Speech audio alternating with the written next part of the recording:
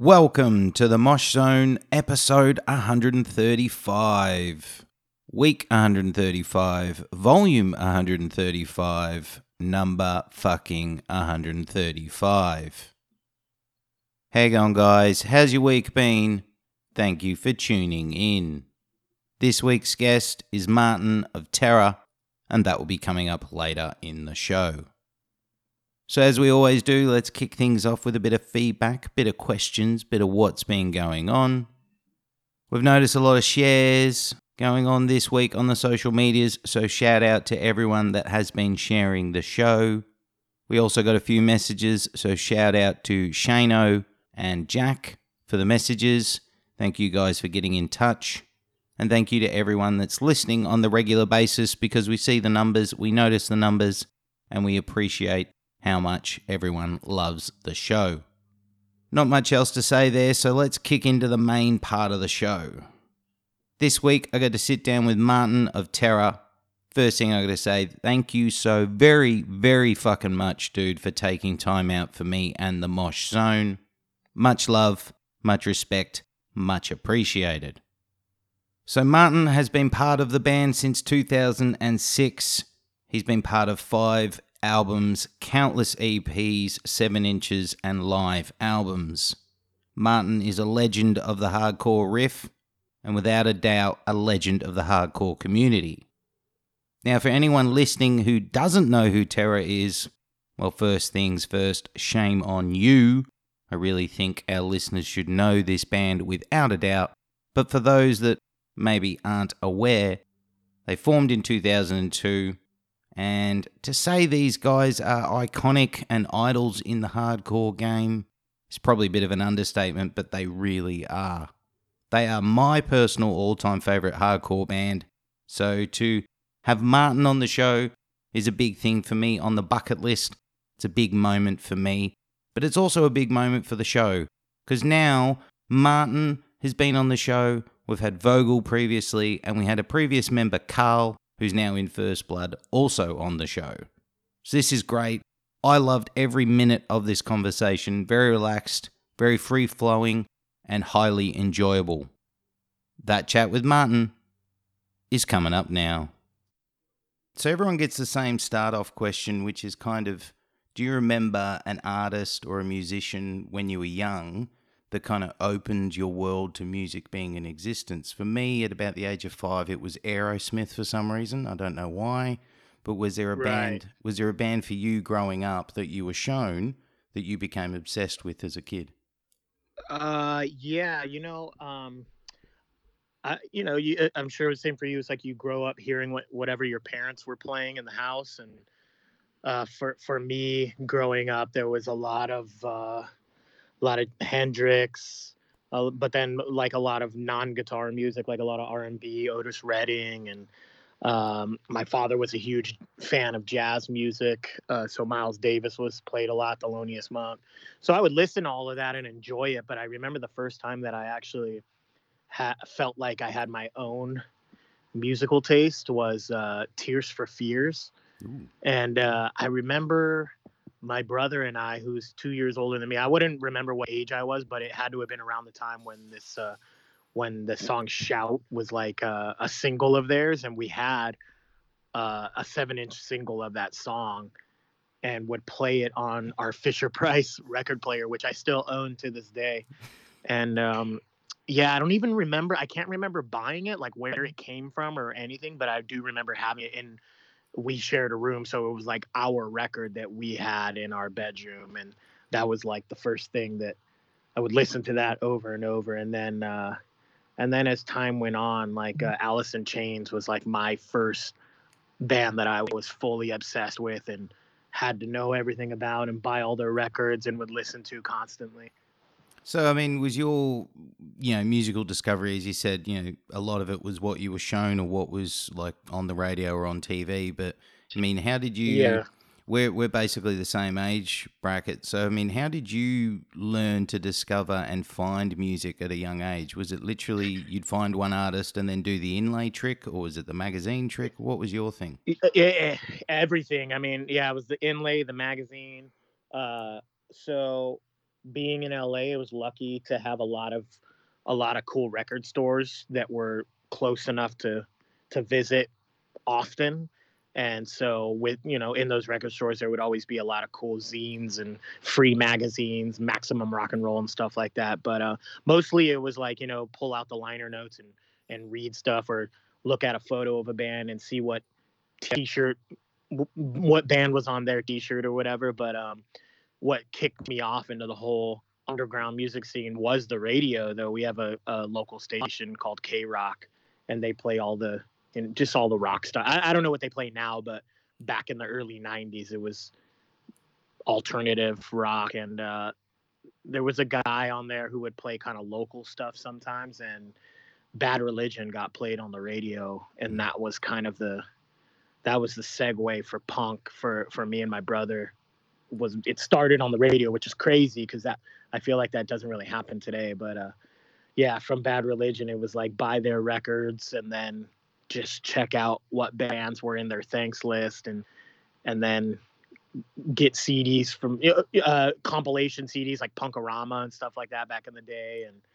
And yeah, just kind of paying attention to everything since internet access. I don't know, maybe the internet existed at that time, but I definitely didn't have it. So it was all manual labor to figure out, what to buy next. And there was a lot of swing and a miss back then, where I feel like I bought stuff and then you take it home and listen to it and you're like, shit, I don't think I like this. I remember But too late. Yeah, I mean, I remember that as well. Some listeners of the younger generation mightn't understand this, but you'd buy a CD and you'd take it home without really knowing what the album was about. And then you'd listen to it, and in a way, you'd force yourself to get into it. You mightn't like it at first, but you're like, I just spent all this money on this. I got to like this. Yeah. So what about that kind of music drew you in, though? Because, a lot of people, there's a mass amount of population that hate anything that's kind of hardcore, heavy metal. They don't get into it. So what drew you into that kind of music? For Bad Religion to start off, I mean, it's such a perfect entry band for someone like me, because I loved how there was still melody to it. And that's what really sucked me in, was that it was aggressive but melodic at the same time. And I think that's kind of a theme within punk in California. You see that kind of thing a lot. And I'm not sure what it is that makes melodic punk from California so prominent, but it's something that I loved as a kid, and Pennywise and all that like Fat Record stuff, like and everything like No Effects, Pennywise, Ignite, who wasn't punk, but they kind of fit into that whole scene, I guess. And yeah, it was just that's Rancid, like that stuff just suckered me in because I'm a sucker for melody. And then from there, I just developed. I don't know. I just kind of broadened my horizons, and then it just started to get more and more aggressive and more politically driven, more of a message. And we started getting into like a lot of anarcho punk, and we discovered Crass and stuff like that, and Conflict, and then dove deep into the punks that wear the butt flaps and patches, and then from there got into like a lot of crusty stuff and D beat and all that. Like it just kept getting more and more aggressive and more melodic, more metallic sounding. And then from there, that was like my bridge into hardcore, which I didn't realize it was hardcore music at the time. I just thought it was just another form of punk. Yeah, I think you mentioned something in there which I definitely wanted to touch on. So it's like a perfect opportunity is, the message.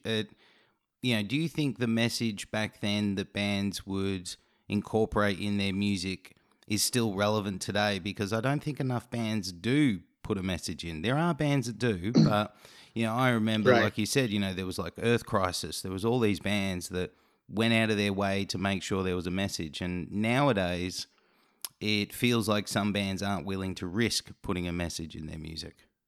Right. Yeah, I totally see what you're saying. And it's definitely still there. There's always going to be those bands with a message, and they exist. And maybe it's just not at the forefront like it used to be.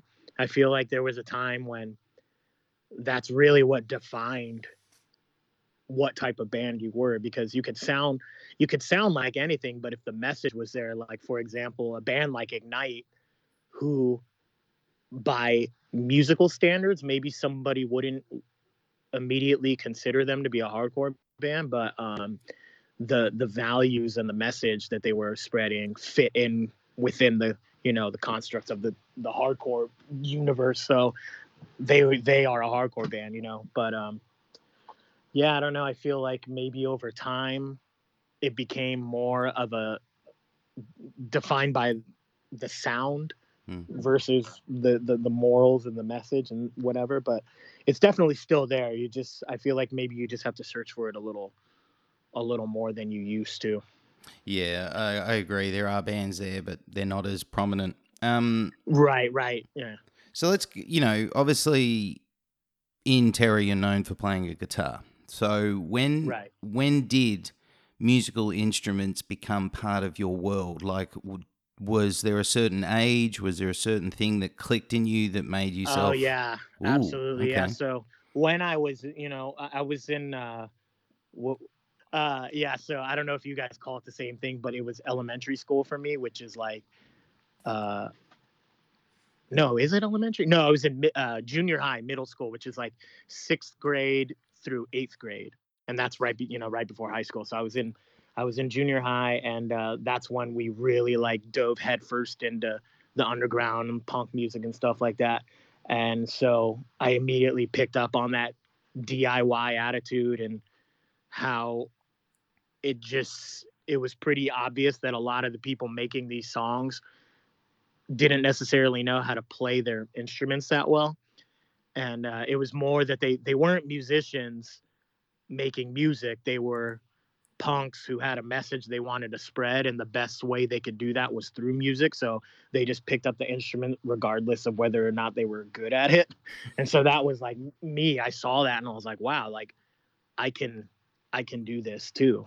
So I had, thank God I had, supportive parents who I told them I wanted to start playing music and have a band. And my father took me to a pawn shop, and I got a bass guitar first. And I think I was in eighth grade when that happened. Mm. And so I just took it home and just like started playing it. I just listened to songs that I liked that sounded easy enough to play. Like I listened to a lot of the Misfits, and I would just kind of mimic what I heard on the tape and started learning songs that way. And that's how I learned how to play an instrument, was just mimicking other songs. And then after a couple of years of playing bass and starting a few local bands that played backyard parties and shit like that, then I started playing the guitar. A friend of mine had a guitar in his bedroom, and me and my brother used to walk up to his house and hang out at his house, and I would just go into his room and fool around on the guitar and learn. That's how I learned how to play the guitar, was just sitting in a bedroom. And then I got my own guitar, and I would just sit at home and listen to anything I could and try to mimic it. And when I started getting, I guess, better, like good enough, uh, I started just challenging myself, listening to harder things. And Earth Crisis Destroy the Machines had just come out when I was in Mm. high school. And so that's what really, like, that was the record that like challenged my playing. So I would just sit at home after school and dissect every song and learn how to play it. And yeah, that's how it all kicked off for me. That's a really organic way of learning as well, because you're learning what you want to learn. A lot of people that get lessons, they're forced down a path. They're like, you need to learn this Chili Pepper song, you need to learn this. Right. Yeah.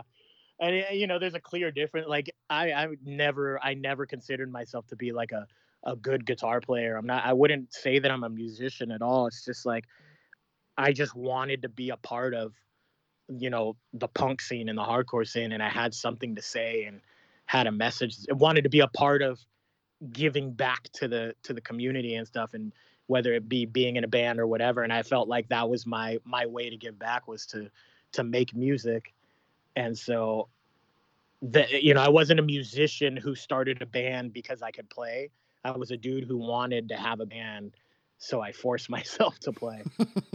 What about your high school years or the last few years of school?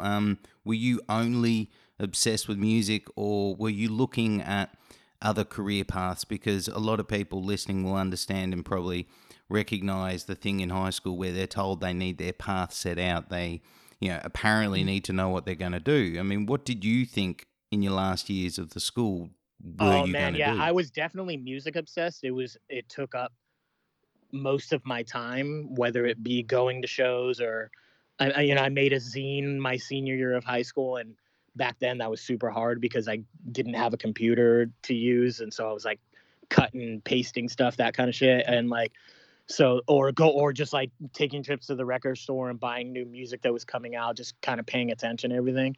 But and having bands, but I never saw it as a career choice. So at that time in my life, I don't even know, in the late 90s, I guess some hardcore bands were touring as a career, but in my mind, in my world, I didn't even think that was possible. So it was never even on my mind. Like I was just living my life like normal. I went to school, graduated high school, and thought about things I wanted to do for a career, but music was absolutely never that. And I always saw it as a hobby, and I still do to this day, even though it takes up most of my time, and it's like I guess it could be viewed as a career, but yeah, it was never a decision I made to do. It just kind of happened. So yeah, I had a career when I was younger. I got out of high school, had a couple of jobs here and there for a couple of years, was still doing bands and playing music a lot and being involved. And then I got a job as a veterinary technician, and I was serious about that. I did that for several years, and I was set in a career path. I loved my job, and I was planning on doing that forever.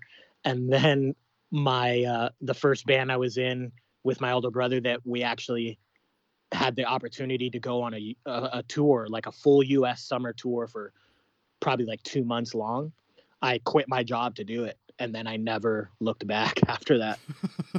Well, it It is. just happened. It was never like it was just like a spur of the moment thing. I was like, I want to do this. Like I've put so much into this, and I can't miss this opportunity to do this summer tour. It's going to be the one of the greatest memories of my life. So I just quit my job and did it, and then somehow it just kept going from there. Well, that's one of those. That's one of those risks or those rolls of the dice, jump foot, feet first, Yeah. kind of moments, and that's probably a lot of what music is in the early aspects of any possible career. Putting it in brackets. Right. Absolutely. Yeah. It seems to be a little different now. It seems that a lot of bands kind of start with the intention of making it some sort of career, because you see it happen. It's like a band has been a band for a year and they already have all this professional help, and they have these major label releases immediately, and all these cool people doing the artwork, and they have a manager and a booking agent and all this stuff all within this first year of being a band. And they're they're touring the world already and talking about numbers and record sales and how many people showed up to their shows and stuff. And to me, that wasn't something that even existed in my brain until, you know, 10 years down the line of actually like playing in bands and doing stuff. Well, we're also talking about a time, when you're talking, in the end of your high school years, early years of, terror kind of stuff. It was also a DIY thing. It was, I'm not saying it's not there now. There is Hmm. still bands, but it was literally a thing of if you wanted to get to the next step, you needed to grind X, Y, and Z Right. to get to the next step. Absolutely. Yeah. I think what we're going through right now might kind of reset it back to that too, because a lot of people who were getting involved in underground music, making money off of it, they're not going to have that opportunity anymore. So they're just going to kind of dip out and do something else. So that help is not going to be there anymore. There's not going to be this arsenal of booking agents and managers and stuff like that, because music is in such a strange place currently. and it's going to be a lot harder for those people to make the money that they were making before. So I feel personally that it might go back to those days of the only bands that are going to survive are the ones that, you know, really, really give a shit and really want to do it. Yeah, I think you're right too. I think the gritty bands, the ones that really give a shit. You know, I'm not saying the other ones don't, but you know what I mean. True. Yeah. Of They course. will Yeah. last through the difficulties. Right. You mentioned, you know, the local scene before, and you were doing a zine. What was your local scene like when you started going to shows? Was it pretty vibrant? Was there a lot of shows on? Yeah. Yeah. I mean, it's still it. Well, I mean, not currently, but like up until this, you know, whole quarantine thing, it was, you know, I'm blessed to be a part of Los Angeles because being here for punk, any sort of music, actually, it's great for everything. This is like a hub for music in general. So I was very blessed to be in this area and be a part of this scene because there was always people that were so motivated, and there's a lot of surrounding scenes that uh, all contributed together to make like one kind of giant Southern California scene. You know, there's Los Angeles, Orange County, there's the Inland Empire, there's San Diego, the Bay Area is not too far away. So it's like everyone kind of came together, and each area had their people that really did so much for everything, whether it be finding a building to have a venue in or having a label or just being the local contact to book a show. And then on top of that, you have every band from those areas that were the local band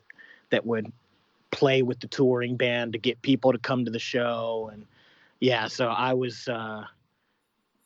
we were lucky to have that, and we took full advantage of that. And man, shows were happening multiple times a week. And when we were younger, you know, I was probably like 13 or 14. And so my brother's a couple years older than me. And he had his driver's license at a very young age, like 15 and a half, 16 years old.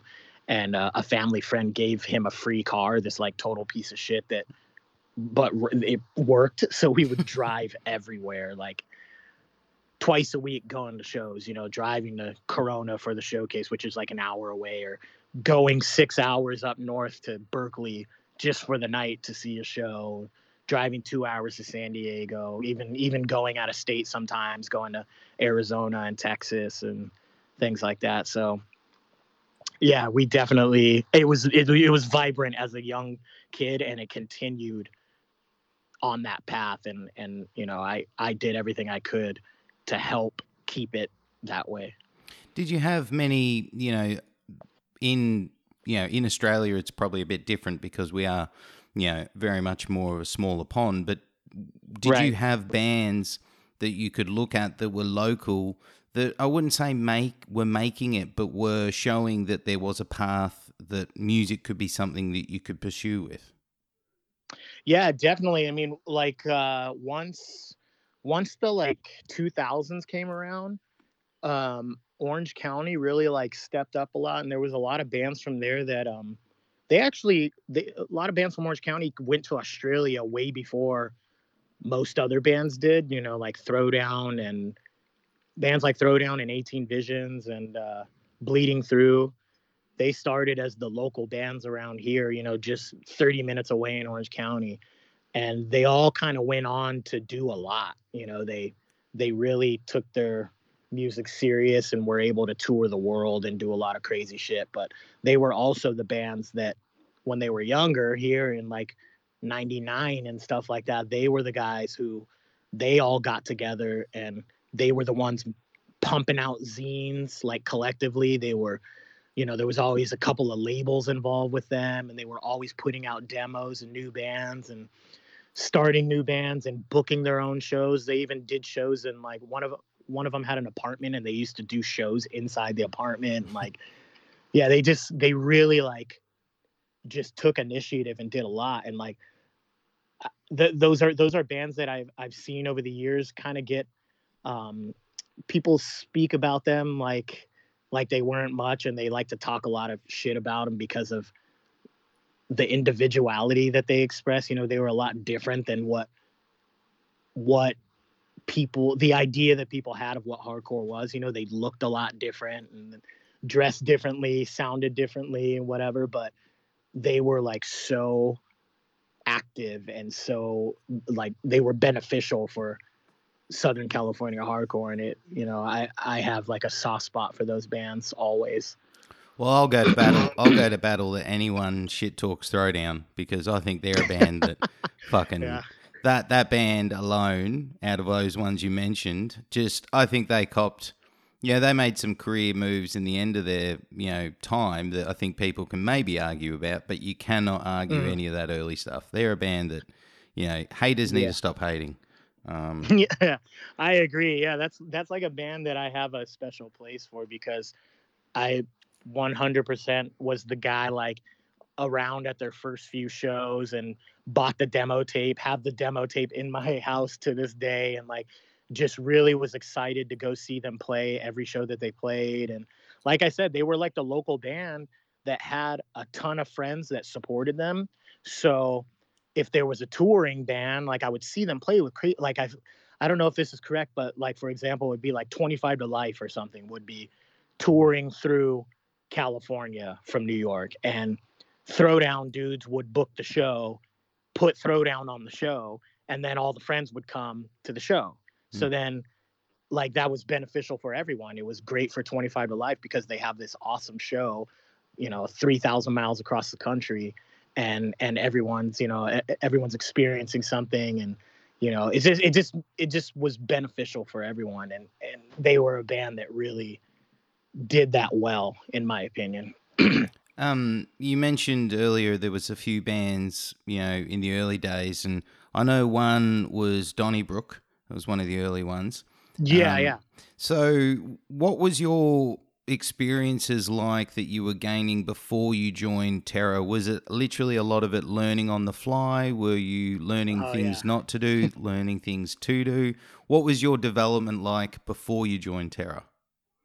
Yeah, so yeah, I was definitely learning on the fly. We had no experience when it came to touring really. We had played shows that were far away but never had been like, on an actual tour before. So in 2004, that was the first time we actually had a full US tour booked, went into Canada for the first time, and we literally didn't know anything, and it was pretty crazy. But we were all all around the same age, all had the similar upbringing with punk and hardcore, and we all lived close to each other. We're all from the same area in LA, and friends in high school and shit like that. Just started a band, and we were all working normal jobs and saved up money and bought a van, bought a trailer, kind of had equipment but not really, had to borrow a lot of stuff, and we just hit the road. And like it was I was so dumb at that time that I didn't even realize you had to change guitar strings. Like that's how unknowledgeable we were at the time. We didn't understand that you had to show up to venues at a certain time, and like just really didn't know anything, and just learned on the way. That whole 2 months of tour really taught us a lot, and then we just kind of kept going with it. We just learned little by little. Every show was something new, something we would learn. We would meet new bands and gain their experience, and then we had tours after that, and like bands we would tour with would share wisdom with us. And then finally it came to a point where we had a European tour, and we went overseas with Terra before I was playing in the band. And this a band called Blacklisted from Philadelphia. And that was our first time we all shared a bus together, because it's easier in Europe to do that. It's legal. They have these like double decker buses where you can fit like 20 something people on it. So yeah, every tour that we did was a new experience, and I learned something new. So then by the time I joined Terror, it was like I did have a sort of a grasp how to be a productive member in a band on a tour. But then stepping into that role was even crazier, because then I learned even twice as much shit. Like I thought I knew some things, and then getting into that experience was like, it was humbling, knocked me back down to square one, and I had to learn a lot more. And I mean, I feel like I still am learning things to this day. It'd be weird if I wasn't, but yeah, it's just constantly I'm constantly paying attention and constantly open to new ideas and learning things. And Terror has playing with Terror has, man, it's shown me the world, really. An interesting thing that you learnt or you were trying to learn that I think some people don't adjust to before you join Terra is being a touring band, because Terra, Hmm. without a doubt, you guys are known as one of the hardest working bands, that you'll go out and you still, no matter how much, well known the name of the band is, you tour, you get out, you grind, you do a lot of shows. But Right. not everyone can do, the non-stop touring that you've done over your career. Is that something that was easy for you to adjust into, or is it something that you've learned to adjust to? When I first joined, it was easy. I mean, I wanted nothing more than to just be on the road and see the world as much as I possibly could, and that's exactly what we did. And it was a crazy time for me to join the band too, because a lot of new opportunities presented themselves like right in that era of the band, and we got to do these tours that I don't think anyone ever expected we would do. So I was going on tour with bands like Behemoth, who was one of my favorite bands ever, and I never in a million years thought that we would tour together. So things like that were happening, and just going literally all over the world. Within the first few years of me being in the band is like we went to Europe several times. We went to Southeast Asia, like Korea and Singapore, Malaysia, like Indonesia, all these crazy places, Japan multiple times. Came over to Australia, did Soundwave tours, like playing shows with Alice in Chains and Iron Maiden and crazy shit like that. And so that, now I've been in the band for about 15 years now. So the first 5 years was just like mayhem for me, and it was incredible. Then you start to be like, okay, well, I'm like missing a lot of things at home, and I would like a break. But you'll never complain about that because you're still having these. Every tour is a wonderful experience, and just the idea that you can live by only being in a band is like something that I'll never take for granted. So, it's never like I don't know. I always appreciate it, even though as time went on and 15 years down the road, I might complain about things here and there, like fuck, here I am sitting in the van again when I'd love to be at home in my bed or something like that. But whatever. That shit doesn't matter. Well, it's not everyone. You hear a lot of people, and I've had people on the show say that they just got tired of missing life at home, and Right. it's something I think some people understand. You are sacrificing all the other things that we take for granted that aren't a touring band. So that's the birthdays, the funerals. Yeah. It's not easy. It definitely isn't. It's not easy, but at the same time, I feel that it's not something that I should be allowed to complain about. Like Mhm. I always put it into perspective this way, where it's like, so I have a summer birthday. My birthday's in July, and every summer since I've been in the band, we go to Europe for the summer because they have that season there where it's like nothing but shows. There's festivals every weekend, so we always go there for that. So I always am on the road for my birthday. And that's something that I guess technically I could complain about, like, oh, I want to be at home with my family and friends. It's like, but at the same time, I've been in so many different countries on my birthday and celebrated with, friends from all over the world. And twice in my life, I've randomly been in Greece on my birthday. So it's like you just kind of have to weigh weigh the pros and cons of it. And if I feel that when I do that properly, then I come to a place in the middle where I'm like, okay, I'm okay with this. I'm not gonna pretend like I'm depressed that I'm not at home when my birthday comes. Well, it's funny now. The amount of bands now that maybe were saying they hated touring are now missing touring. Yeah, yeah, for sure. Yeah. It's I, quite. I for one am enjoying this break. I have a job, so I'm like working from home Monday through Friday, and it makes it a lot easier for me to just not be on tour, and knowing that the only reason we're not on tour is because of what's going on. That makes it a lot easier too, because like we literally can't do anything, so it's not like we're missing out on something.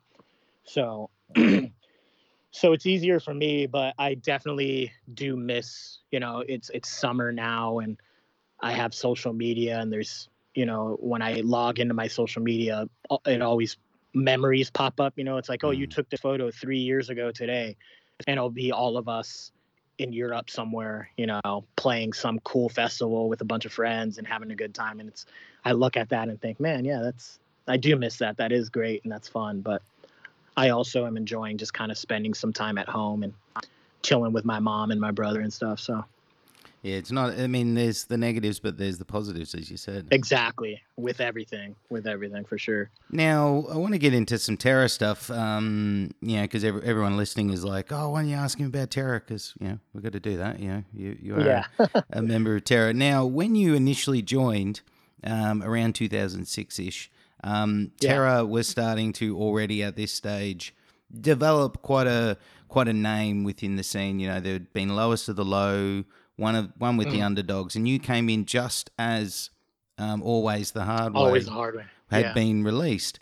Did you come in with any nerves or pressure? Did you feel any expectations to deliver, or did you kind of come in just kind of going, I'm going to own this? Yeah, I definitely just came in like I'm gonna own this. Like I didn't have to. I didn't feel that there was a lot of pressure, mainly because that record had already been recorded when I came into the band, so I missed a lot of the pressure that would have come onto me, getting into the studio with them and recording and stuff. So it was like I kind of got lucky, and it allowed me to be a little more confident. But there was definitely still pressure for me because, in my eyes, because the first show that I played with the band was in March of, I think, 2006 or five, one of the two, I don't know, and it was New England Hardcore and Metal Fest. I'm not sure if you guys are aware of that Oh festival. yeah, I've got the DVD. Yeah.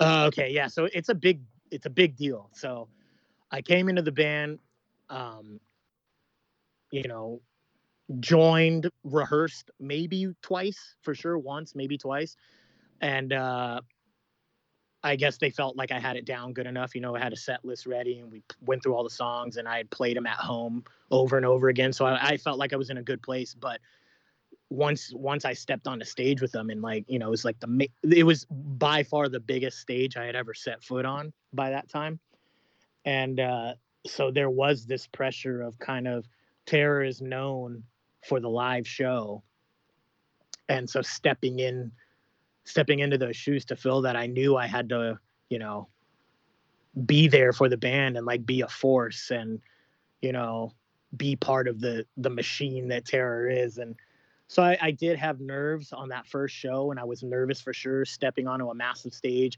seeing all the people in front of me, more people than I had ever played for before. But I don't know, I just said fuck it and just did it anyways, and it worked out. And then from there we flew to Europe, and I did this big tour with them over there, and it just, every day got, I just felt more and more part of the band, and it just kind of clicked. And so it wasn't too stressful. I mean, when you initially came in, were you just, coming in and then it was like, let's see how you go? Or were you told from the offset you're part of the band? Oh man, that's a good question. I don't really remember. I'm pretty sure that it was like, you're part of the band, because of the way the events went. It was like, spoke to them about it, rehearsed with them. They were like, yeah, this is good. We have these tours planned.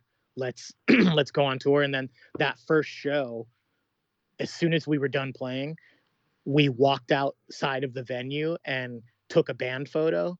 And that photo is on the back of Always the Hard Way. Ooh. So I'm pretty sure it was like right away. It was kind of like, okay, you're gonna do it full time. Like, this is it. Yeah. So I think that's how it went. And that album, as you said, it was already written and recorded before you came in. That album Yeah. really, it kept the momentum going, and it felt like you guys just didn't miss a beat. And then the album that, I mean, I've got a lot of mates that are Terror fans. It seems like it's the forgotten album. Seems like everyone, ignores the album in the discography is The Damned and the Shamed. It kind of seems like it slips under the radar. Yeah, we as a band we've done these podcast episodes lately, and each episode so far we've gone over specific records because each record was kind of like a very defined era of the band. And we did an episode for that record, and we talked about that a lot. How it was just kind of the way things went. It's like when you're a band who's so active and you consistently put records out.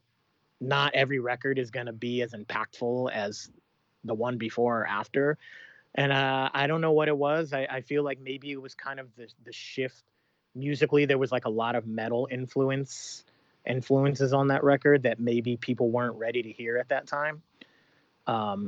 Because we were doing a lot of touring with metal bands, and we were listening to a lot of thrash metal and just kind of like fast aggressive metal, and that I feel like that shows up in the music, whether it was intentionally or not. But yeah, I think that was just the time period. And a lot of people tell me now, a lot of younger people that were around when that record came out, they say they revisit it and love it a lot more now than they did when it came out. Especially following Always the Hard Way, there was like something very I don't know how to say it. It was just like it was a very straight up hardcore record. And then the Damn the Shame came along. It was just like there was a lot of different influences on it, and maybe it kind of threw people off or something. I never hated it. I liked it. Yeah, me too. I always liked it too. I remember when all those demos were being made, and I was just like loving it. I'd be like, wow, these are so aggressive. I love these songs. And that was the first record for me that I actually went into the studio with the band and recorded, recorded the guitars and stuff. So I'm biased, obviously, but I can always still listen to those songs from an outsider's perspective, and I hear them, and I'm like, man, there's some serious shit on this record. Like, it's incredible. But yeah, I don't know. Like, I think it just went over some people's heads at the time. Well, I think it's also hard, I think in any genre of music that you do, it's got to be hard to write an album because you're doing it for yourselves, and fans, no matter what, are either going to say it's bad for this reason or it's bad for that reason. Some Yeah, fans say it sounds too much like the last one. Some fans yeah, say it sounds not enough like the last one. It's just, it's crazy. But a big thing with yeah. that album that the only thing about that album I ever thought was strange, and I want to ask how it came about, was you guys linked up with Century Media. Now, the reason I thought Oh that was yeah, strange was at the time, it's a bit more different now, but Century Media was a metal label. There wasn't many yeah. hardcore bands, and then there you guys are, like the hardcore band on a metal label. Right. Yeah, that was amazing for us too, just to even be recognized by them. Well, for me especially because most, a lot of my musical tastes fall in line with that label, especially their earlier releases. And so I was kind of blown away and like being label mates with a lot of cool bands. And I think it came from what I can remember of those times. It really came about from being in Europe so much, and Century Media has a huge presence in Europe, way more than they do here.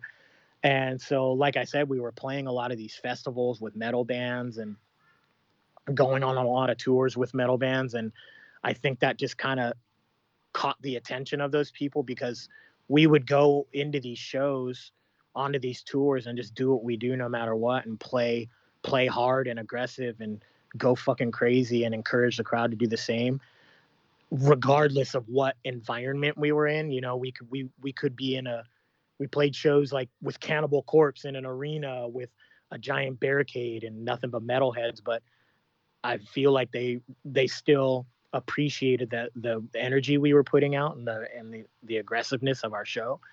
And so I think just after doing that for a while, Century Media, we just started talking with them, and it just made sense. Like we started talking back and forth, and they were excited and we were excited, and then we just did it.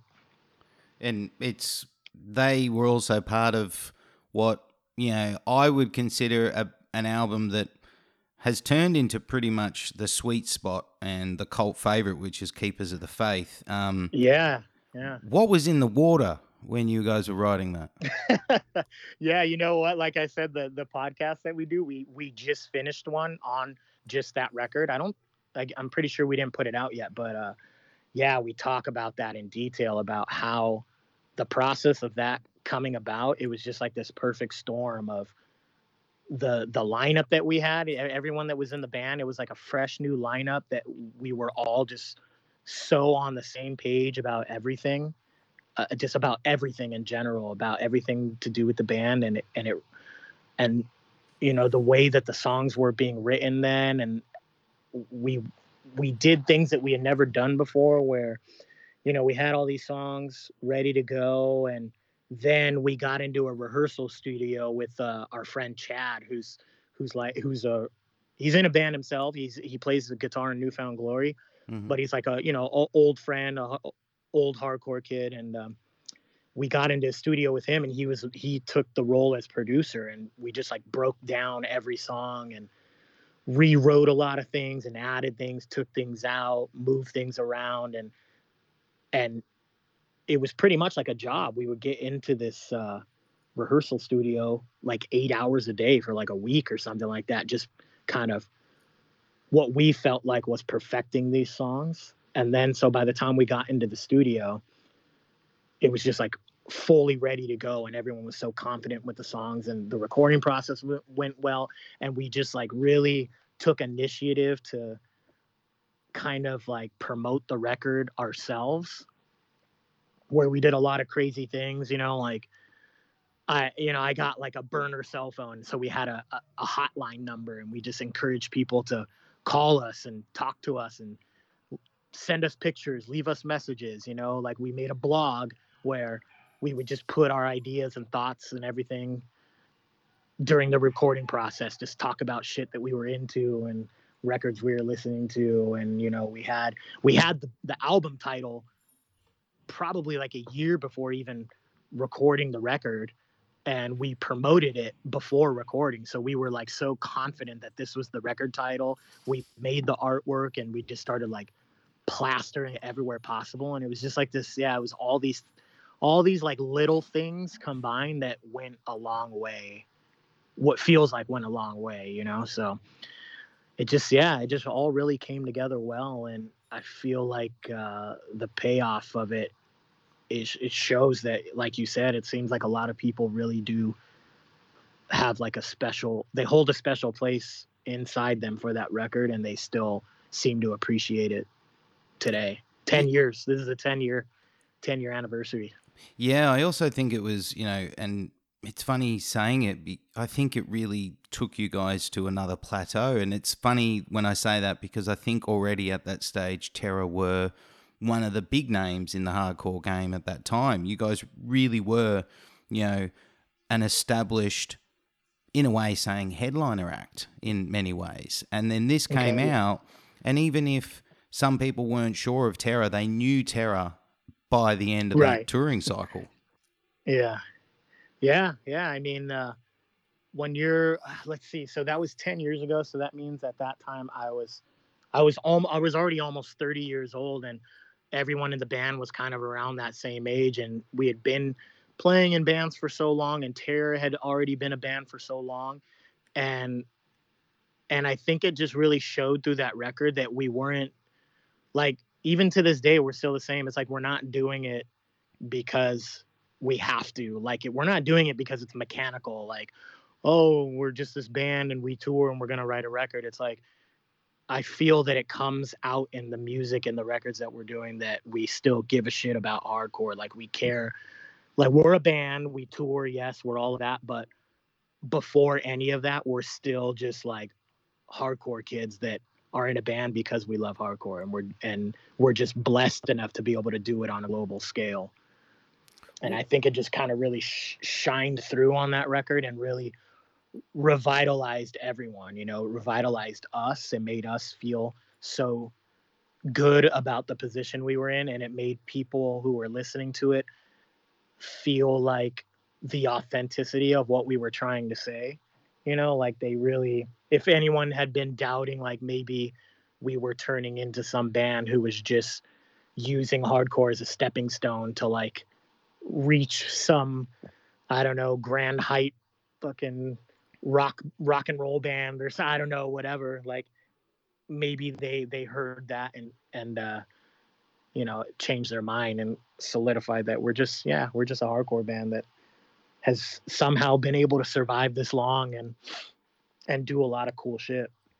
I also think it was the time that I think people within hardcore realised how diehard the Terror fan base was, because, as you said, with all that earlier about the marketing and the imagery of the, you know, keepers of the faith and everything that was going on, I think that's when everyone started to notice that a lot of people give a fuck about Terror. It's when that really started to develop. Yeah, I hope so. I mean, it feels good. Yeah, it seems like a lot of people like that term and that artwork. It seems to have really resonated with a lot of people and still is. You know, 10 years later, which is it's pretty damn cool to be a part of something like that. You know, yeah, it's a cool feeling. Now, without skipping over the next three releases, this leads me into a question I wanted to ask, so I'll ask it now. Um, in many ways, in 2020, without blowing smoke up your ass, I think you can say Terror are a legacy band that, you know, you speak to anyone that likes hardcore, they like Terror, or they love a certain Terror album. It's Or they can't stand us, or they're sick of seeing well, us. or they're not willing to actually say they hate Terror, so they just say, yeah, I like Terror. Um, but with that, is that quite crazy to think that when you came in, Terror were developing, they had a bit of a name, and now you guys are up there with the Madballs, the Sick of It Alls, the Agnostic Fronts. Like, Terror is just a name that is so recognized and so loved nonstop. Yeah, it's hard for me. I know I can speak for everyone in the band when I say this because we talk about this and I you know I feel confident speaking for them that it's like we are we're self aware enough and we're humble enough that hearing things like that is it'll never not shock us. You know what I mean? Like Mm. it's always crazy to hear that kind of thing and and see that people care about something that we're doing like that much to that we've affected that many people on a you know, it's still small, it's still this is still a hardcore thing and it's worldwide.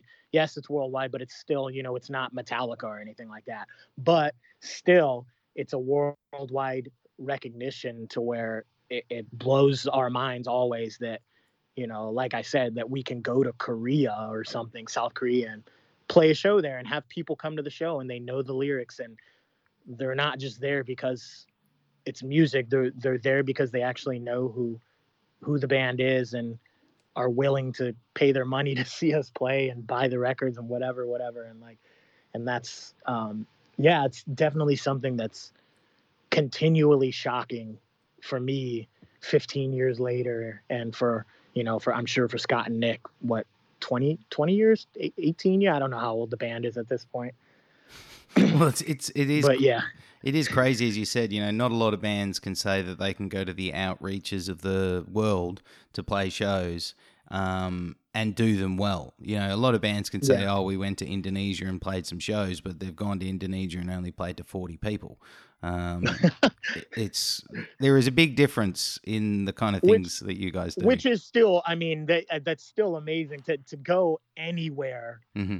outside of your, you know, outside of your local scene is pretty fucking cool. I know it gets like it's kind of just like run of the mill now at this point. Like bands tour everywhere, but it's still pretty amazing to think that someone is willing to like put your band in a venue, even in a city in the next state over, and then on top of that, you know, thousands of miles away in a different country where hardcore you're not even sure if hardcore even exists. So it's like it's mind blowing. 40 people in Indonesia would be is still just like wow, like holy shit, we played in Indonesia. That's insane, you know. But you're But also the kind of band that people know. You mentioned it earlier about the live show.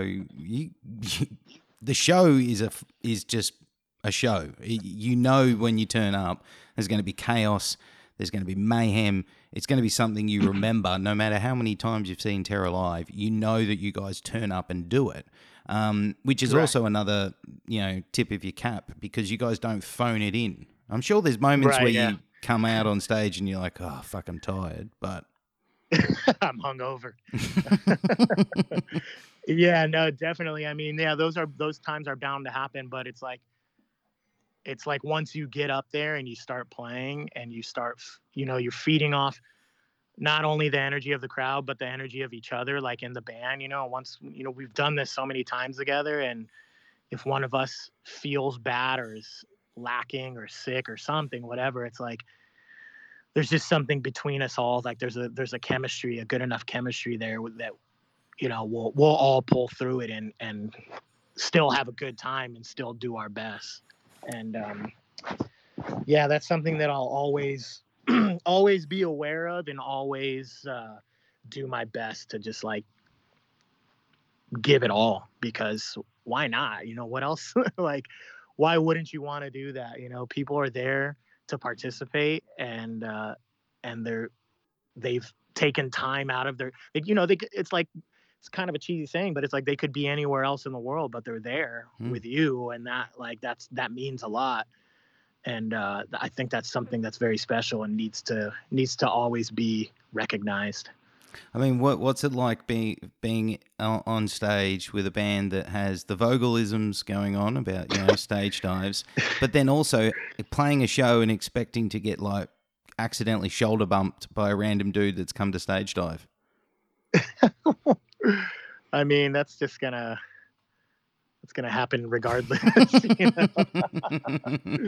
Yeah, I mean, all those things are amazing, and you know, I'm like so appreciative that we're still able to do it how we're doing it.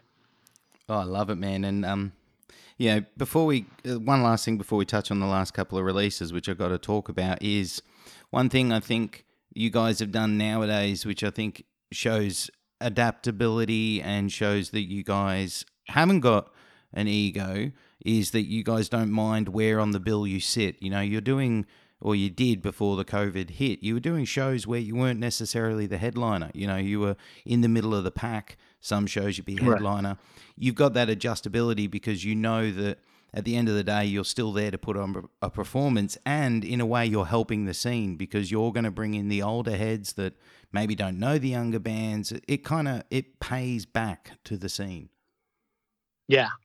Yeah, 100%. I agree with you, and I mean that's exactly the mentality that we have when we're doing these things. It's like it just doesn't really, it doesn't affect us in that way. Like being a certain slot on a tour doesn't have that negative effect that it could have on some other bands. It's like I just don't. Yeah, it's totally fine, and it's a great. Every time that we've done it, it's been a great experience, and it's worked out well for everybody. And I'm like appreciative of the bands that have been like younger bands, like well, it's crazy. I mentioned a band like Stick to Your Guns, and I call them a younger band. In reality, they're not really a younger band. They've actually been around for a fucking long time, but they've they've taken us on tour before. We've taken them on tour before, and no one gives a shit. There's no egos. There's none of that, and it's all good for everybody. And like you said, it's like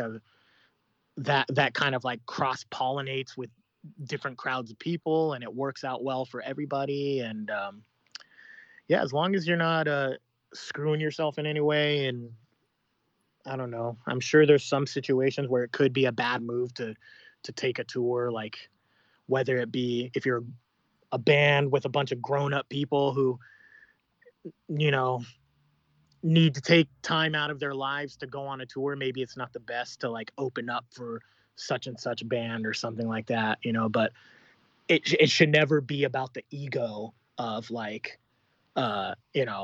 I can't be seen on a on a flyer below that band or Mm. whatever. Never something about that. Sometimes it just won't work out, and for other reasons, but it should never be about the ego. Now, two albums.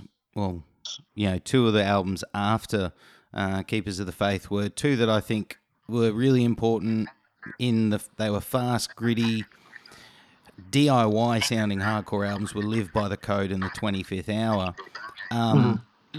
Where were they for you looking back in reception and reaction to what you guys had been already imprinting on the scene? Because these albums, I love them. They came at the right time. It felt like you guys could have gone in a certain direction, but it felt like you guys stripped back a bit. It felt real gritty, as I said. Fucking outstanding albums. So where was it? Thank you. Where was it in the band's transition, and did you always want to go that way? Yeah, I mean, you know, sometimes it gets hard to think back and draw on all the memories that I have of certain eras because there's been so much experience with this band, but uh, I feel that in the end, each record that the band has put out has always been intentional. It's like something that this is what we feel we are, and this is the music that we like, and this is what we want to hear as a band, and that's what comes out in the end. And so that's just how each one of those records is a reflection of who we were, at that time period, and the 25th Hour and Live by the Code yeah, it's just exactly that. Like we just felt like after Keepers of the Faith came out, and that was what it was. It was like, okay, now we're touring for a while and writing songs and viewing the world and having our own opinions on what's going on with everything. And then those two records came up. They were birthed after that, and you know, I do I do feel that it was intentional. Yeah, like the more raw sound after Keepers of the Faith came out with a more kind of, I don't want to use the word polished because that doesn't, I don't know, I don't feel like that captures what it was. But yeah, that raw sound on those other two records was definitely intentional, I would say. And then you guys, the most recent one, which feels like it was another hit, Sweet Spots. Not that 25th Hour and Live by the Code didn't hit sweet spots, because they did. They hit sweet spots as they were intended. But Total Retaliation, Will Putney came in. That must have been an interesting decision. Why Putney? He wasn't probably what everyone thought you were going to do, but he delivered. Yeah, I know. Which is it's cool for us that we've been around for so long and put out enough records that we feel comfortable trying different things like that. And at this point, it's like, yeah, if you want to do something fresh and new for us, because we've done so many things, it's like you kind of have to reach outside the box. And I feel like we did. It was like cool where it's not so far away that it's like it doesn't make sense, but it's outside of the box enough to where um, we're drawing on different inspirations that are close enough to us that we feel comfortable using, and like um, working with him was like incredible. It just like worked so well. And that dude is a wizard with recording, and he has a, like, as from a producer standpoint, he had a lot of cool ideas, and his studio is amazing, and it just all felt really comfortable. He has such a cool spot that you live at the studio while you're recording, and everything just kind of came naturally, I guess. And everyone was I don't know, it was just a lot of aggression to go around, and it came out in that record. And yeah, it's always you hear when someone's in the band and they speak about the new record is always going to be their favorite stuff because it's the new shit, and they're always going to say, oh yeah, this is my favorite record. And so I don't feel that I'm any different. Like this really is like, that record is amazing, and I love it a lot, and I personally listen to it, and it takes me back to some good memories. And yeah, I think it's a really cool one. With writing an album, I mean, that was your fifth involvement, seventh for the band, I think, seventh or eighth. You know, how do you stay motivated with writing? Because it's got to be difficult to keep motivated to keep putting out new music. Because you guys, Right. at this stage of your career, no one could say that Terror's getting stale. Yes. I hope not. Yeah, that would that would suck. Nick Jett, our drummer Nick, he's like the primary songwriter of the band, and which a lot of people don't know. So he takes care of most of the stressful part of writing a new record. But over time with new members and stuff, it changes here and there. Like now having Chris Linkovich in the band, he was always a main songwriter for bands that he was in previously, like Outbreak and Cruel Hand. And then we've had Jordan in the band now for years, who he was a main songwriter contributor to No Warning. And so uh, the they take care of a lot. It's like every record, the way the songs are written is always different, but when you have so many people putting in input and giving their opinions on this and that, it's like it's kind of impossible to get stale at that point. And then you'll always have Scott, who writes songs by humming riffs into his phone notes and then sending it over to people and be like, can we do this and that. So it's like with a lot of different people contributing, yeah, it's just it ends up that there's a surplus of stuff, and then you gotta kind of whittle it down to something that can be put on the record. Where is the band? You know, with everything that's gone on with the industry pausing, you know, Total Retaliation was 2018, but you guys kind of didn't do the normal full cycle, probably finished of touring on the back of it. So if, let's say tomorrow they said, you know, touring can start again, are you going to go back out and tour off the back of that? Or are you guys in the process of taking this time off to work on some new things? Like, where is the band now creatively going forward? So if we could tour tomorrow, I'm sure that we would, because I don't think that we've ever really followed that like industry kind of standard of touring cycles and stuff like that. So if we can tour and play shows, yeah, fuck it, we'll do it. But we're also at the same time, there's a bunch of songs being written right now, not only because everyone's at home. I think it just would have naturally happened anyways. So yeah, like we've been only me, Scott, and Nick are the ones that live in LA. So Nick has a studio in the LA area with one of his friends, and so we've been meeting up there and going over some stuff. And Jordan and Chris will send songs over to us that they've recorded at home. It's so easy to do that now. As long as you have a laptop, you can you know program some fake drums and record some riffs, and there you have a song, pretty easily. So they're sending their stuff over and contributing, and it's just in the very early stages of just getting a bunch of ideas together and figuring some things out, and without any kind of like deadline or rush, just like working on new stuff. And we also recorded some things that haven't come out yet. Like we did a couple cool cover songs that'll be out soon. And yeah, I don't know, we're just kind of staying busy in a natural way, I feel like, without pushing it too far, just because we're at home without shows booked. So I think right now we're still in a natural state of creativity. Ooh, I like it. I like it. Yeah. Now, like, I've got one last question, which is kind of a double question, and it's just something for someone like yourself who's my age, who's seen the industry in many different aspects, different shapes, different forms.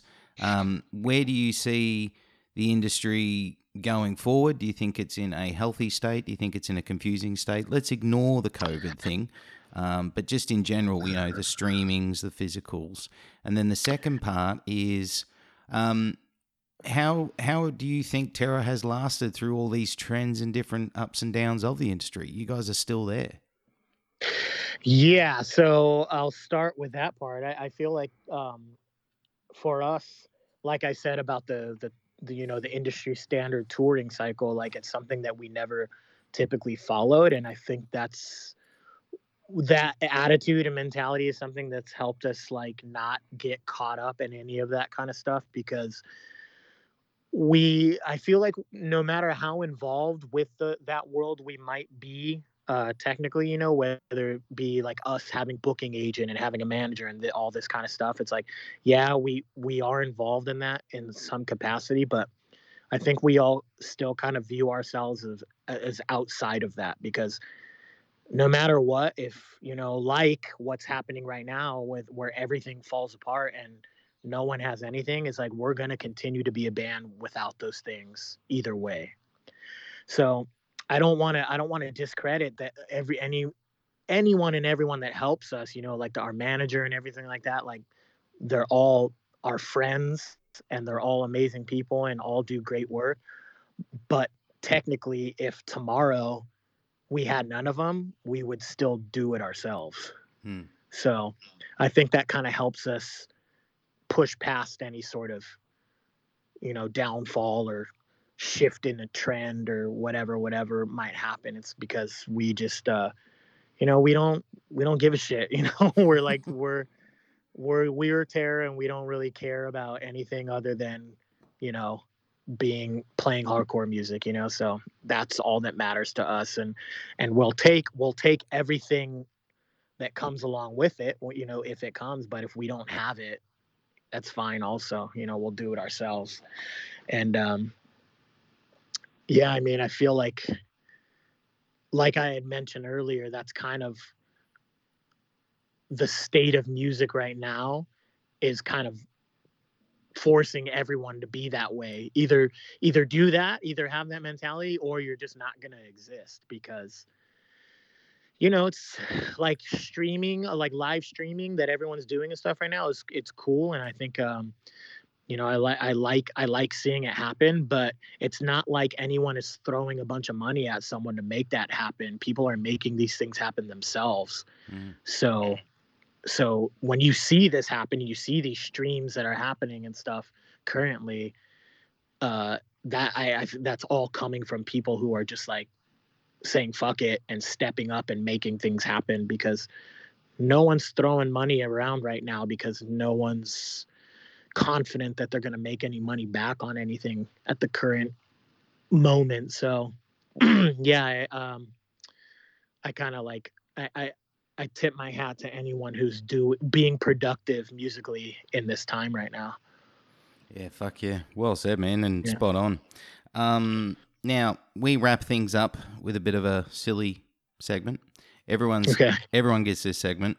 You're guessed 135 and 134 before you have had the same segment, Okay. including Mr. Vogel himself. All right. Okay, so I give you two options. You pick your favorite of the two. You don't need to justify your answer, but if you want to justify it, you can. Okay? Okay. Gotcha. All right. Pizza or burger?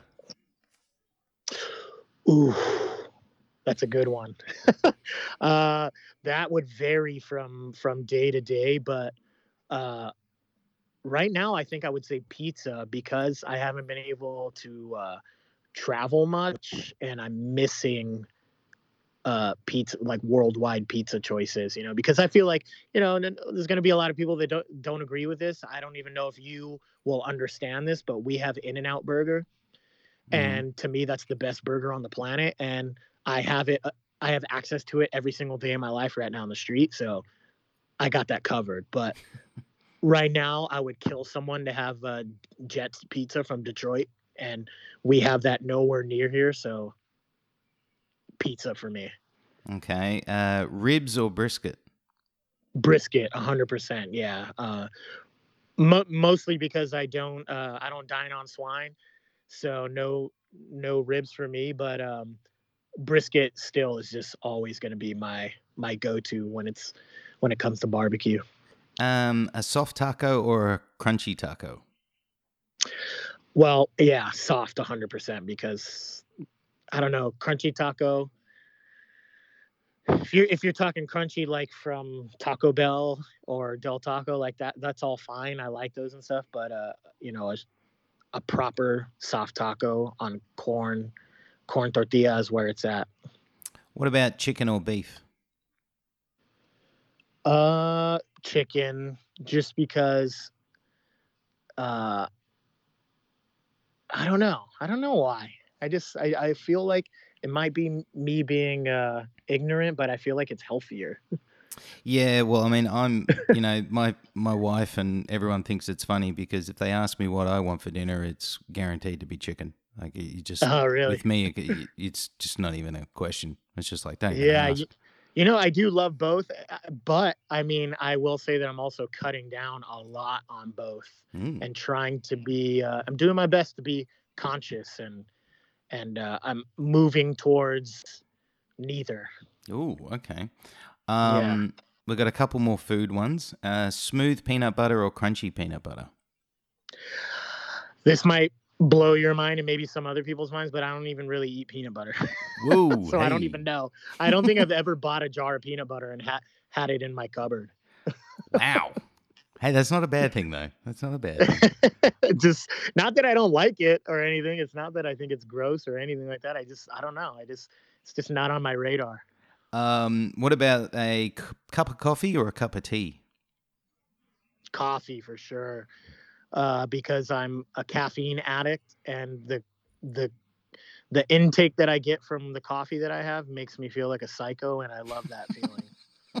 Yeah. Do you want a beer or a whiskey?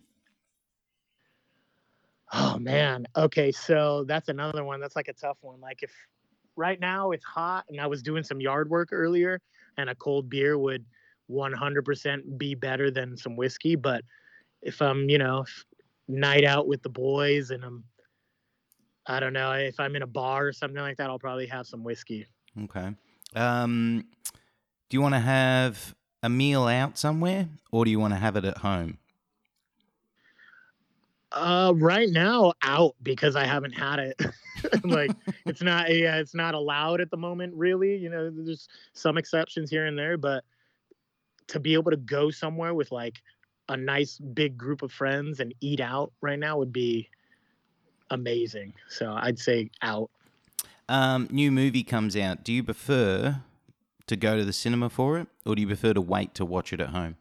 Oh no, cinema for sure. Cinema, theater. Yeah, I'll Oh, go. I'll see anything in the movie theater over seeing it at home. I'll do both. I'll watch it in the theater, and then when it comes out, I'll watch it at home. But I will. I love going to the movies, so theater for sure. what about you get to go out when they actually let you out and you can spend the day at the beach or you can spend the day at the snow? Beach, snow is a no go for me. I don't. I grew up in LA, so like snow is not really my style. Beach by miles. Yeah. What about, are you a cat or a dog person? Oh yeah, I've never. Okay, so I'm through and through a cat person. Growing up, I used to despise dogs. Then, like I said earlier, I started working at an animal hospital, and then I started to understand dogs more. So I don't hate them anymore by any means, but I'm not one of those people that, there's dog people that when there's a dog around, they have to like freak out and talk to it and pet it and all this stuff. That's not me. There are dogs that I've met that I've liked, but I don't think I would ever have a dog myself. But I enjoy dogs now. Yeah. That person you're referring to, that's my wife. Yeah. See, I get it because I'm that way with cats. Every cat in the world is to me is an angel, best thing on earth. But yeah, dogs I have to meet them, and if I mesh with their personality, then I do. If not, then I just ignore them. Well, actually, my wife's that with any animal. Literally any animal. Oh, really? Yeah. Yeah, I like that. That's how we should be, I guess. I do love animals in general, but I love living with cats. I have a cat. I just adopted a cat a few months ago, so Ooh. I have a new guy with me. Okay, a couple of movie ones and then a couple of music ones, and then we're done. Okay. Okay, Terminator 1 or Predator 1? Probably Predator. Yeah, I would say Predator one, which not by far. Those are both amazing movies, and I love them both. But uh, if I had the choice to watch one or the other right now, I'd say Predator. Okay, what about Rambo or Rocky? Ooh, which Rambo? First Blood. We're gonna go First Blood. Yeah, Okay, and yeah, I'll yeah. probably take Rambo. Yeah, which that's another one. Both pretty even, but I would watch Rambo. Okay, Star Wars or Star Trek? Star Wars. I don't know too much about Star Trek. Not that I don't like it. I just never watched it. But I will say there was those newer movies that I don't know who did them, like J.J. Abrams or someone like that did these Mm. newer version of Star Trek movies, and those I saw those in the theater. And I loved them. Freddy or Jason? Freddy, Okay. just because yeah, I like the goofiness of Nightmare on Elm Street. I guess Jason movies got pretty goofy towards the end too, but yeah, I don't know. I'll take Jason in that one, or Freddy. South Park or Simpsons? Oh man, okay, that's a good one too. I love them both, but Simpsons in its prime cannot be beat. Like I don't know, like around starting like season 5 maybe or something like that. Like peak Simpsons is yeah, untouchable. Anchorman or Step Brothers? Damn, you got some good ones here. Uh oh man, I think I think Anchorman by a hair. Okay. I love both of those so much, but I think Anchorman wins that one. Okay, now the next one, now this one is the biggest tongue in cheek of all of them, and I always put this in there depending on the age of people. And I'm not saying you're old Uh because you're the same age as me, I'm old. so you should understand both of these references. Who do you want to save you? Is it going to be MacGyver or Walker, Texas Ranger? I'll go MacGyver, Mm-hmm. Mm-hmm. just because his innovation is just very cool and interesting. So yeah, I'd take MacGyver. Just give him a paperclip and he can do anything. Like, Yeah, I'll do anything. Yeah, I'll mm. save the day with just that. Yeah, so yeah. Okay, a couple of music ones. Okay, so usually a bit of revelation here is usually the choice is Terror or Madball is usually the choice. Okay, Matt. so for you it's going to be Agnostic Front or Madball. Oh man, so I'll choose Madball only because in my later years of developed taste, I would say I listen to Madball more. But I mean, I definitely discovered Agnostic Front first, Mm. and was listening to them as a punk kid. Just thinking that it was more punk, and I saw them play at a young age and everything, and they had a huge impact on me. But just if I had to listen to one over the other right now, I would take Madball. Okay, what about Sick of It All or H2O? Sick of it all. Yeah. The Simply because of Scratch the Surface, like that Mm. record, Sick of It All record is just like it'll always be one of my all-time favorites. And I discovered it from Beavis and Butthead because the song Step Down, the video for that was on Beavis and Butthead. Oh yeah, fuck. Oh. Yeah. Cannibal Corpse or Black Dahlia Murder? Cannibal Corpse. Nothing but love for Black Dahlia Murder. We've toured with them before, and we love those dudes. But Cannibal Corpse is just, yeah, undeniable. What about Dimmu or Behemoth? Ooh, that you're just talking overall Mm-hmm. or specific records or anything? Because that's tough. I guess I guess overall I would take Behemoth just because of the the impact that they had on me personally uh, at a specific time in my life, and so much that I learned from them. But there's some Dimmu records that I would listen to over Behemoth, like early stuff, like uh, puritanical, misanthropic Euphoria, and Yeah. Godless Savage. Godless Savage Garden, is that what it's called? I think Is it? like those two. Those are Yeah. like my go-to Dimmu records. But yeah, so I guess I would take Behemoth as an overall. Okay. Slayer or Pantera?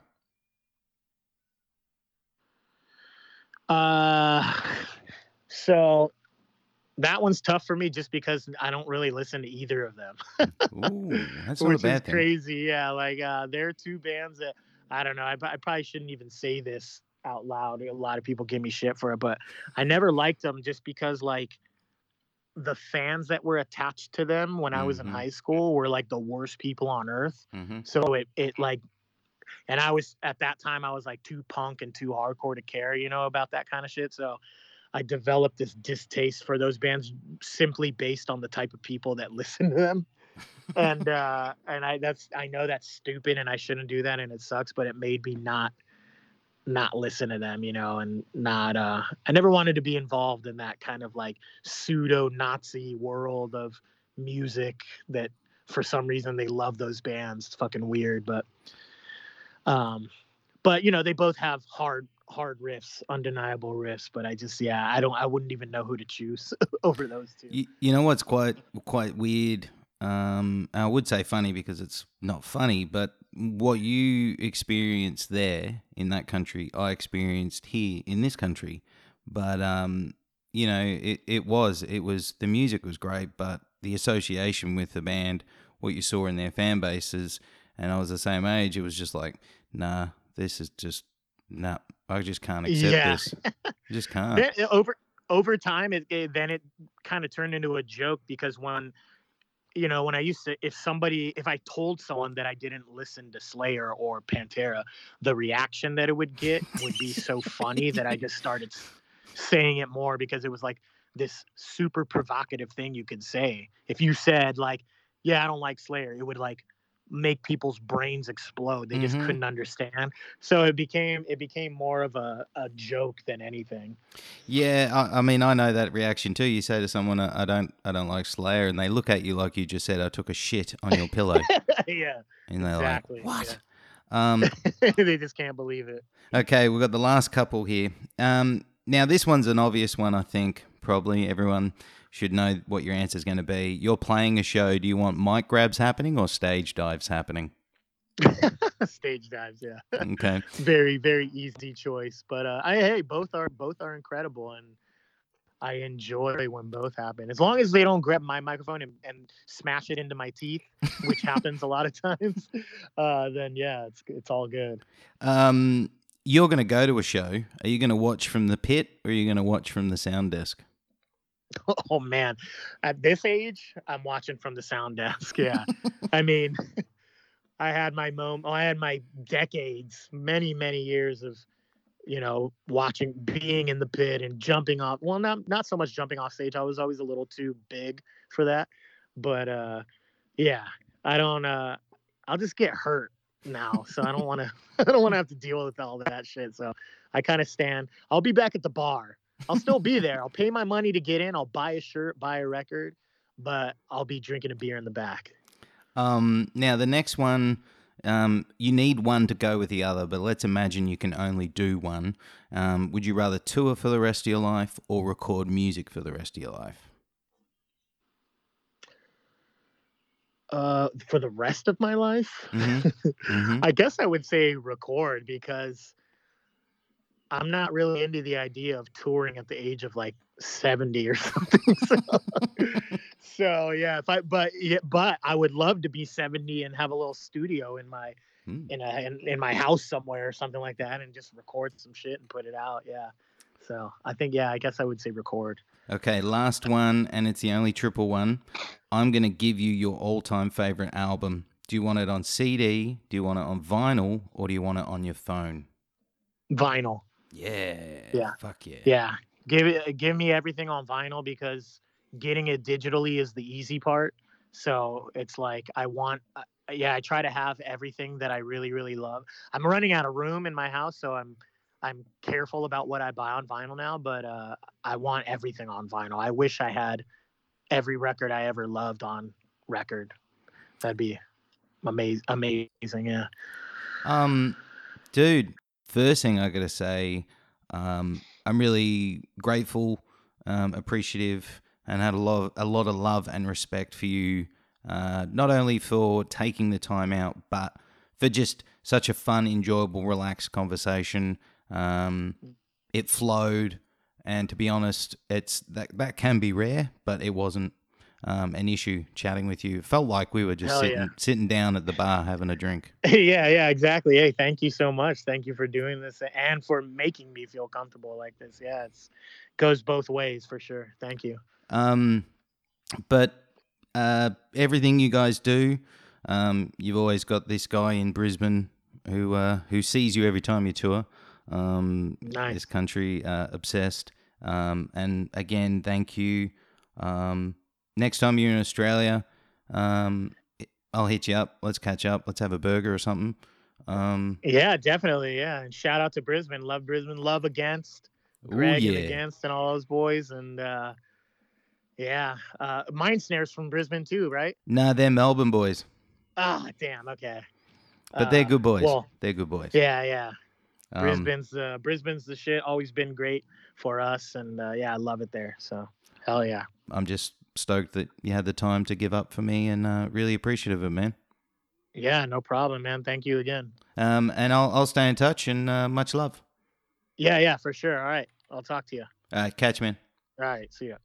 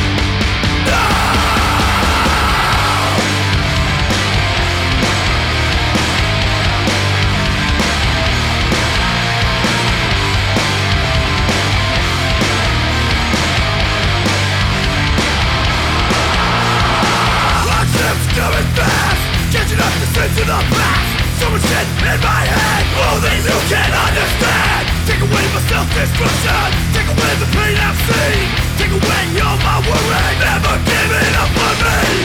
After everything, everything we've been through, I'm only stronger for the hardships we renew. After everything, everything we've been through, I'm only stronger for the hardships fought through. We rise and we fall, we gain and we grow. Another lesson learned, I guess. Where we're headed, I don't know.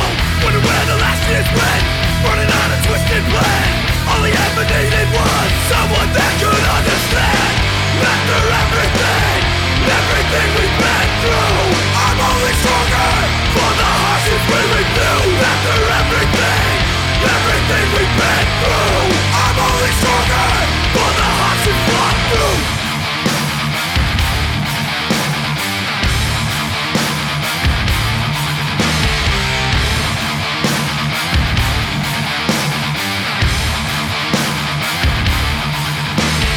Even though they tried to drop the strength to the ground, you don't have what it takes to break us down. Even though they tried hard to break apart. All the pain that you caused made me strong.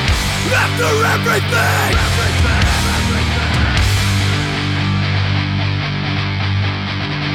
after everything, never giving up on you. After everything, everything we've been through, I'm only stronger. Our ship's coming fast, catching up the sins of the past. I'm only stronger for putting trust in you.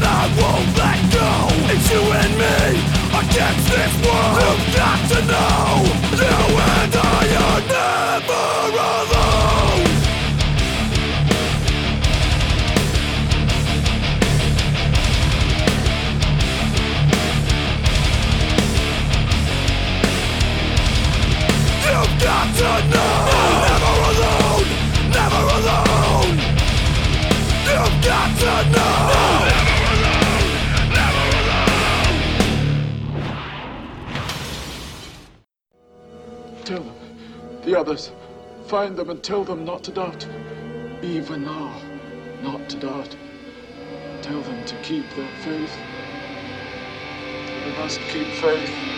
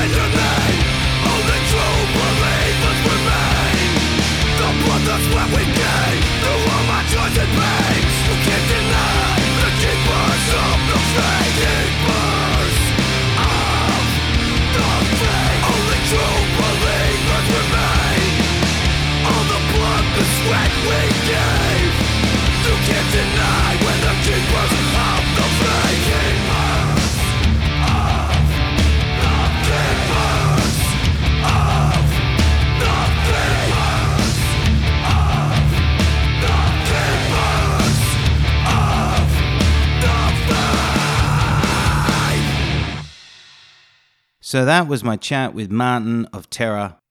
And at the end there, you heard the band's track Spirit of Sacrifice, which is from their most recent album titled Total Retaliation.